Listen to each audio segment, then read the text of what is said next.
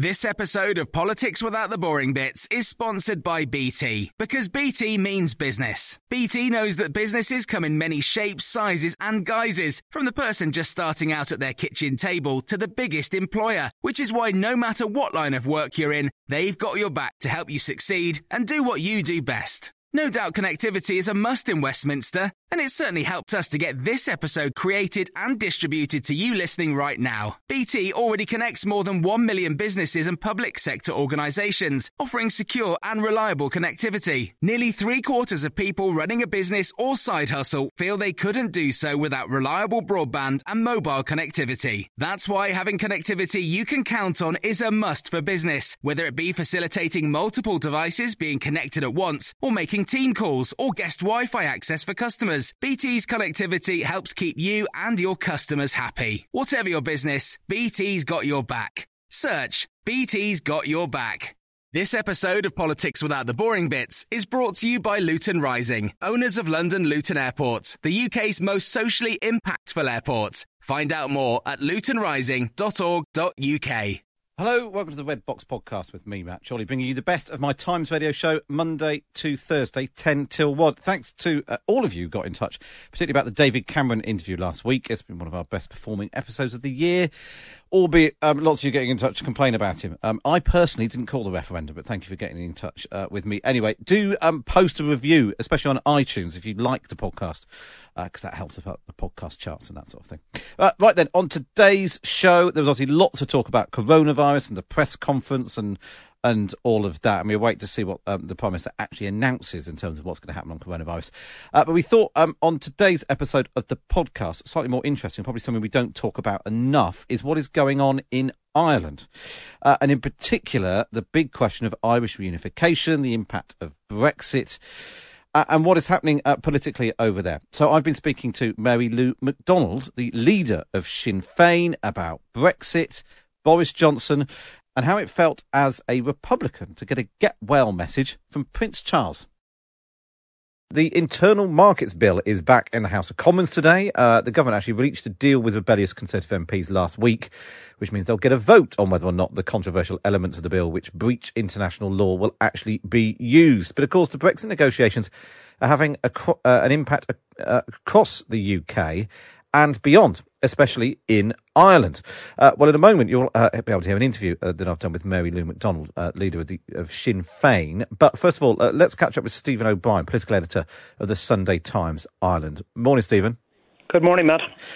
I mean, the obviously the implications for Brexit in Ireland are huge. How's it all playing out politically? I mean, to what extent, and obviously everyone's sort of mind's very much on coronavirus first and foremost, to what extent is the goings-on in Westminster being closely monitored in Dublin? They are being very closely monitored indeed. The Internal Market Bill has got a very chilly reception right across the Irish political spectrum in the Republic. Well, certainly in the Republic. It's got a fairly chilly reception in Northern Ireland as well, although the DUP and the Ulster Unionists' position on it is different. But no, the Irish government has, sounded very grave warnings about the impact it could have on the Good Friday Agreement and on the Irish protocol to the withdrawal agreement. And I think that, business here had gone through a number of phases of preparation for a potential no-deal Brexit, but I think that the prospect of a no-deal Brexit is being taken more seriously now in Ireland, north and south, than at any point in the Brexit discussions heretofore. So the bill has the Internal Market Bill has raised real concern. The Irish government, though, is satisfied or happy, if you like, with the unanimity of response across the European Union, and in fact, in some of the committee meetings that Michael Gove was involved with the Commissioner Dombrovskis to discuss the implementation of the withdrawal agreement. The attendance at those these virtual meetings online has gone through the roof, and now all 27 EU members are sending senior diplomats to attend these virtual meetings, whereas heretofore it was as low as half a dozen countries keeping an eye on those proceedings. Exactly right. Just before then we hear the interview with Mary Lou McDonald. Lots of people listening to this will think Sinn Féin, Gerry Adams and obviously the IRA. Explain what's happened with Sinn Féin. They've gone from being maybe more on the fringes of Irish politics to now, they won the popular vote in the general election this year. Obviously the coalition was then formed with three of their opponents, so they are not in government. But they hold a lot of sway as the official opposition now? Absolutely. They won the popular vote, as Mary Lou McDonald never tires of reminding the Taoiseach and the Deputy Prime Minister, Micheál Martin and Leo Varadkar. 535,000 votes, 24.5%. So they went from 23 seats in 2016 to 37 seats in 2020. We had basically a three-way tie, a photo finish, Fianna Fáil on 38, Sinn Féin 37, Fine Gael 35, forcing Fianna Fáil and Fine Gael to do something they had never done in their history, which was to go into government together. They were the old bitter rivals, but Sinn Féin now is the new kid on the block, and both of those parties fought the general election forswearing any political pact with Sinn Féin, and the outcome was as it was. So Mary Lou McDonald now leads the opposition in Dáil Éireann, and she has the biggest vote the party has ever achieved. She's broken through. Sinn Féin has begun to break into some of the middle class vote that in Ireland that it has struggled for the last couple of decades to win over. I guess as the peace process beds down, and as the violence recedes, the days of the Troubles in Northern Ireland recede into the past, a lot of people under the age of 40, voters under the age of 40 in the Republic of Ireland, have no real memory of the IRA and its link with Sinn Féin. Yeah, of course. And Mary Lou McDonald, of course, even though she said in a very recent interview that if she were born in Northern Ireland and if she lived in Northern Ireland during the Troubles, she would probably have joined the IRA. In fact, she grew up in a middle-class suburb of Dublin and went to college and emerged with a degree, and is now a civilian leader, to use some of the term that's used in politics here, with no background of militant Republican involvement. Absolutely right. It's really good to speak to you there. Stephen O'Brien, political editor of the Sunday Times Ireland. So let's now turn to that interview with Mary Lou McDonald. I spoke to her earlier this morning. We talked about the chances of United Ireland, the legacy of her party, and getting a get well soon card from Prince Charles. But first of all, I began by asking how much impact the latest round of Brexit drama was having on politics in the Republic of Ireland. Well, I suppose Brexit is a game changer, not just for Britain, but for Ireland and for the rest of Europe too. I mean, I think it's fair to say that it represents a massive disruption economically and politically. I would have to say that as a long-standing critic of the direction of the European Union, I understand all of the difficulties and challenges ahead in the European project and how in many respects it's lost its way.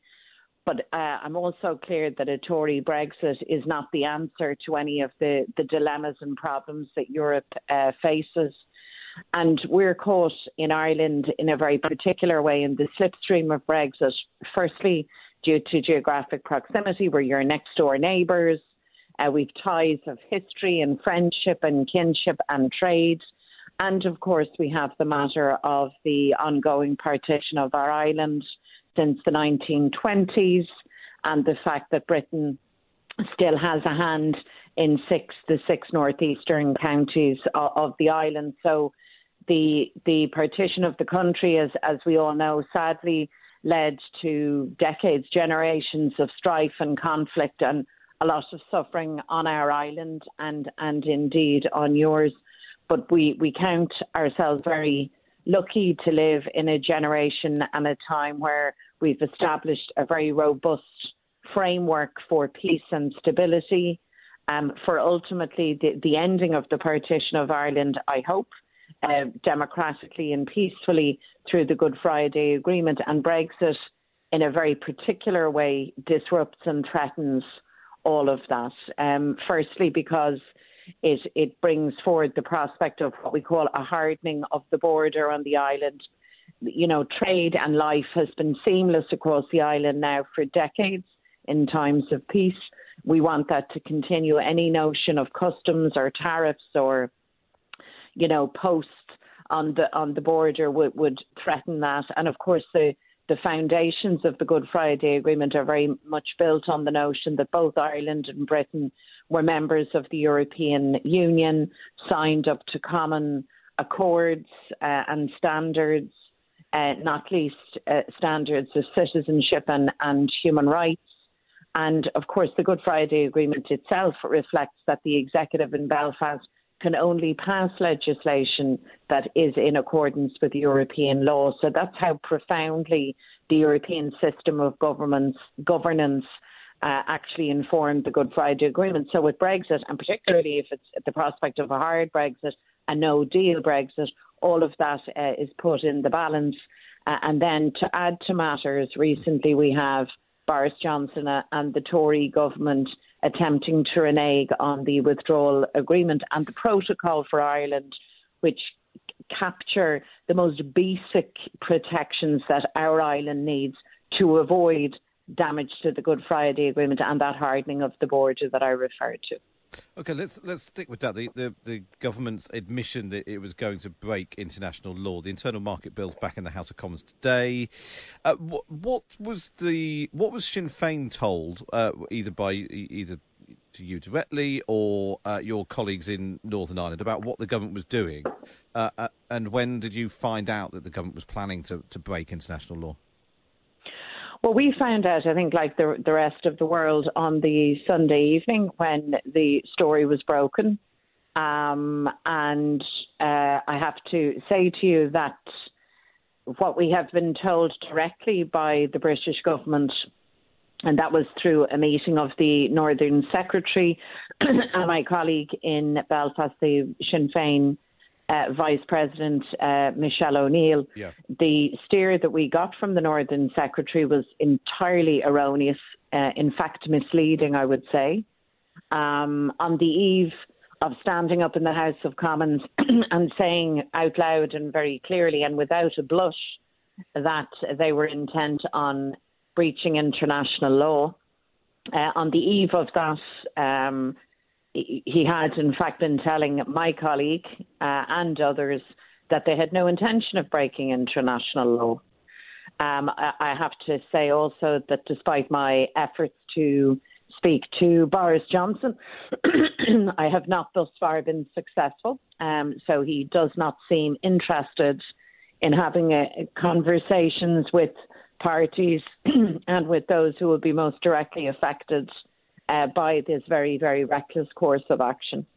Now, on one level, you might not be surprised because those that are prepared with their eyes wide open and quite brazenly to announce to the world that they will breach international law, we can safely assume aren't terribly concerned about the courtesies, niceties or necessity of political dialogue. If you like what you're hearing, you can listen to the whole of my Times Radio show. Either listen back on the Times Radio app, or you can listen live Monday to Thursday, 10 till 1. We'll have more on the episode after this.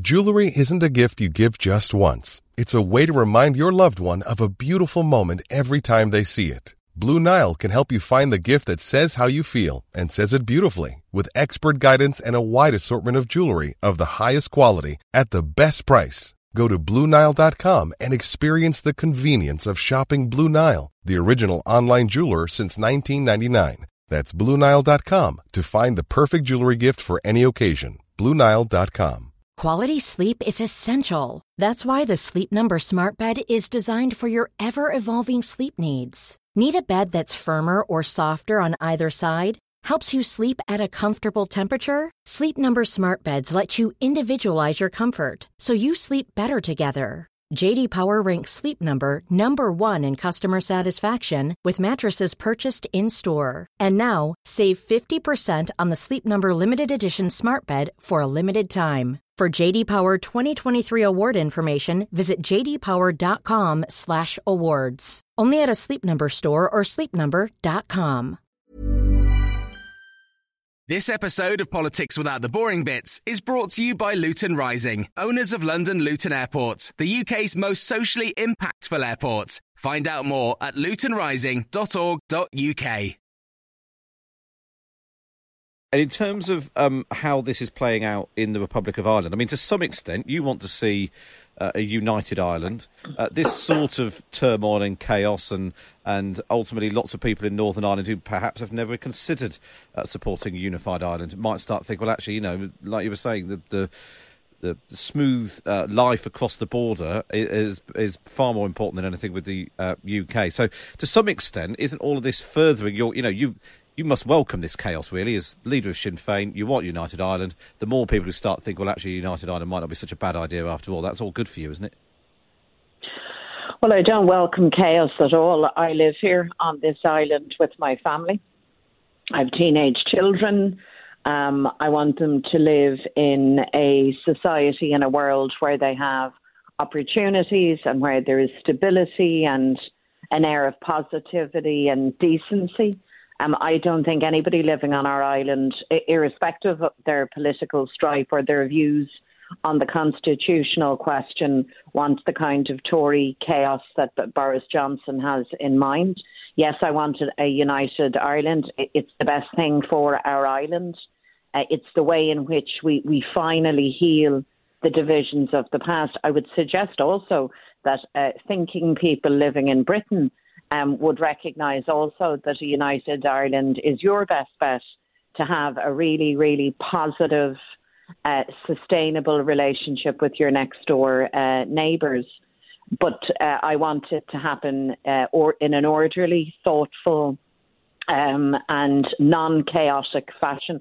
I don't welcome the prospect for anybody that their job or their livelihood or their business is in jeopardy.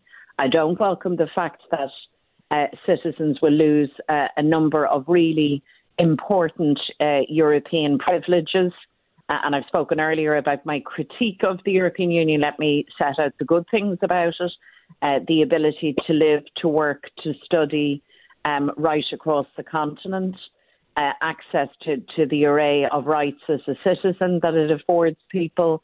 Being part of a project that is international and supports diversity and that is all about living in an open world and not a closed one, embracing the world rather than retreating into splendid isolation. All of those things, I think, are good things for us as ordinary working people. And I know for lots of our citizens living in the north of Ireland, including those that are British and that might, value the union with Britain, the prospect of being outside the European Union is really a very, very frightening one, and they resent correctly. We all resent the fact that the north of Ireland is being taken out of the European Union against the express democratic wishes of a clear majority. So I think for lots of those people, the way to get back to the European Union and to reclaim your rights as a European citizen is through a united Ireland, because as you know, we have a declaration from the European Union is stating that as and when Ireland is reunited, the north of Ireland, the 6 counties, will automatically re-enter the European Union, and all of those rights will be restored. So yes, I think that is a game changer for lots of people who may not have considered Irish unity, and that would be a game changer in their analysis and their assessment. But I don't think that the notion of chaos and disruption and all of the uncertainty that Boris Johnson is intent on, that's not good for anyone, and I don't welcome that. As a matter of fact, I resent it.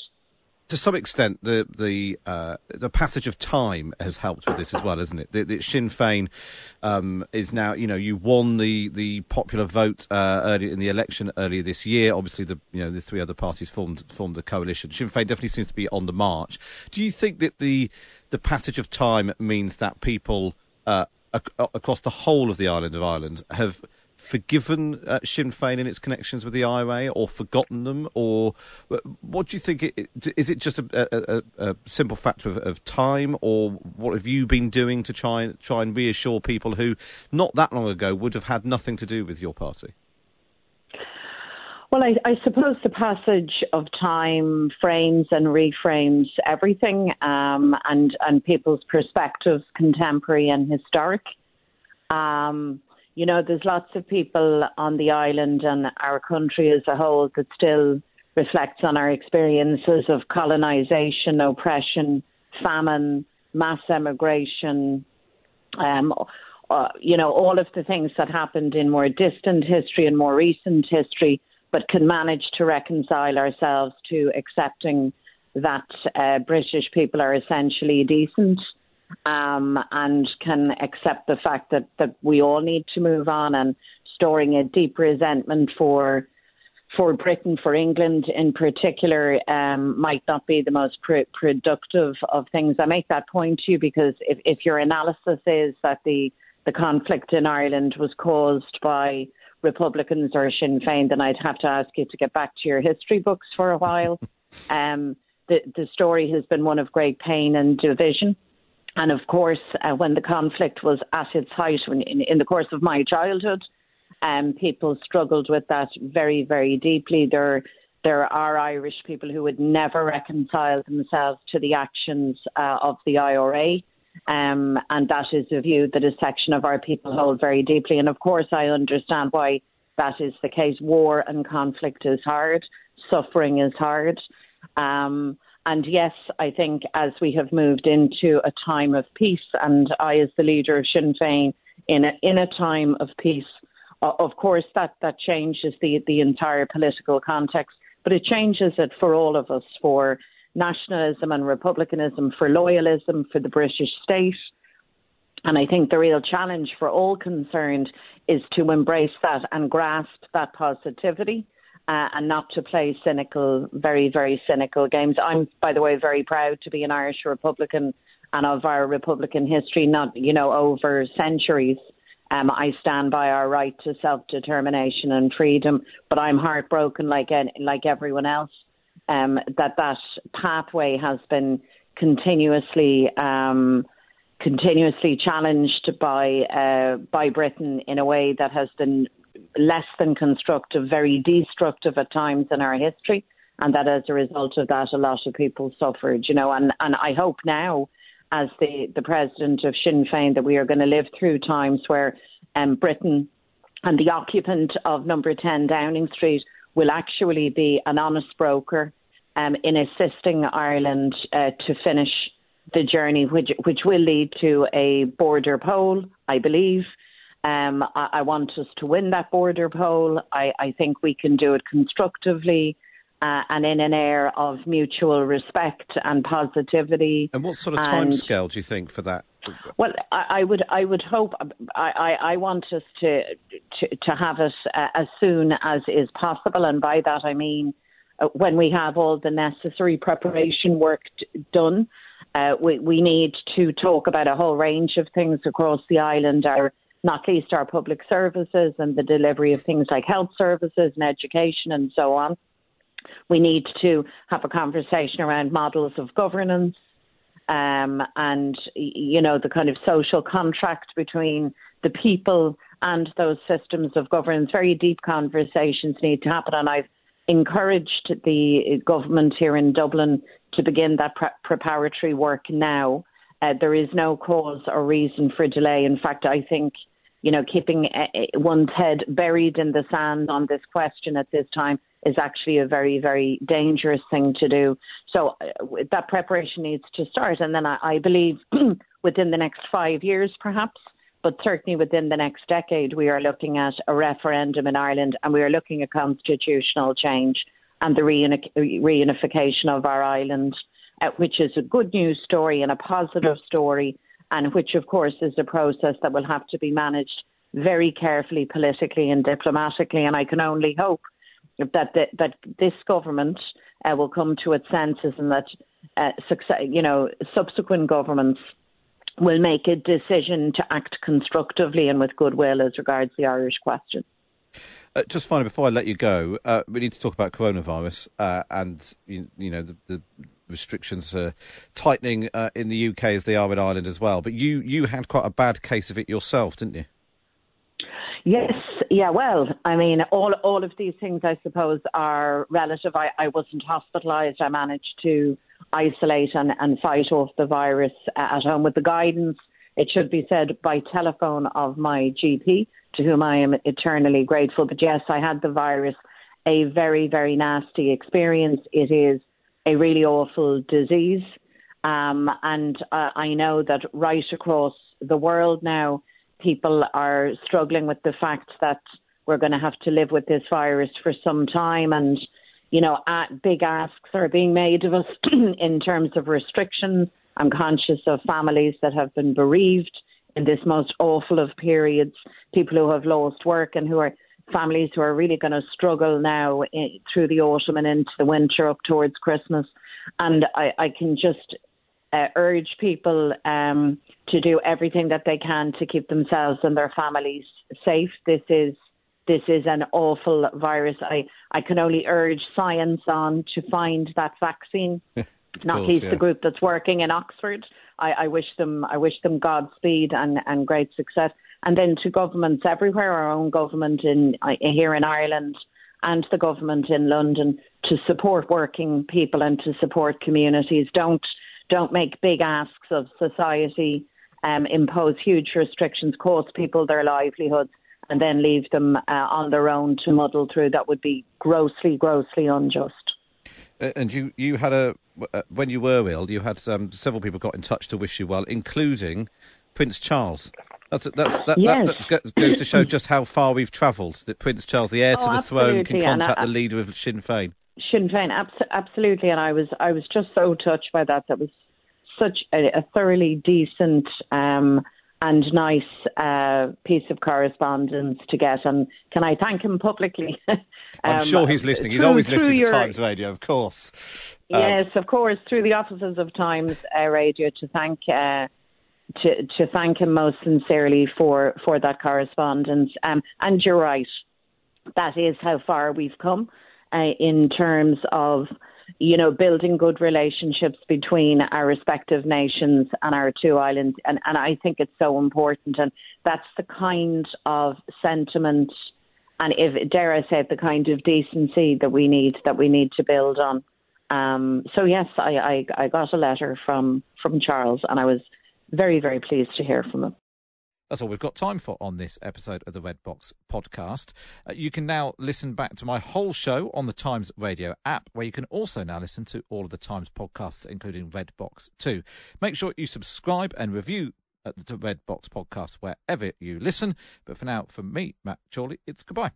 This episode of Politics Without the Boring Bits is brought to you by Luton Rising, owners of London Luton Airport, the UK's most socially impactful airport. Find out more at lutonrising.org.uk.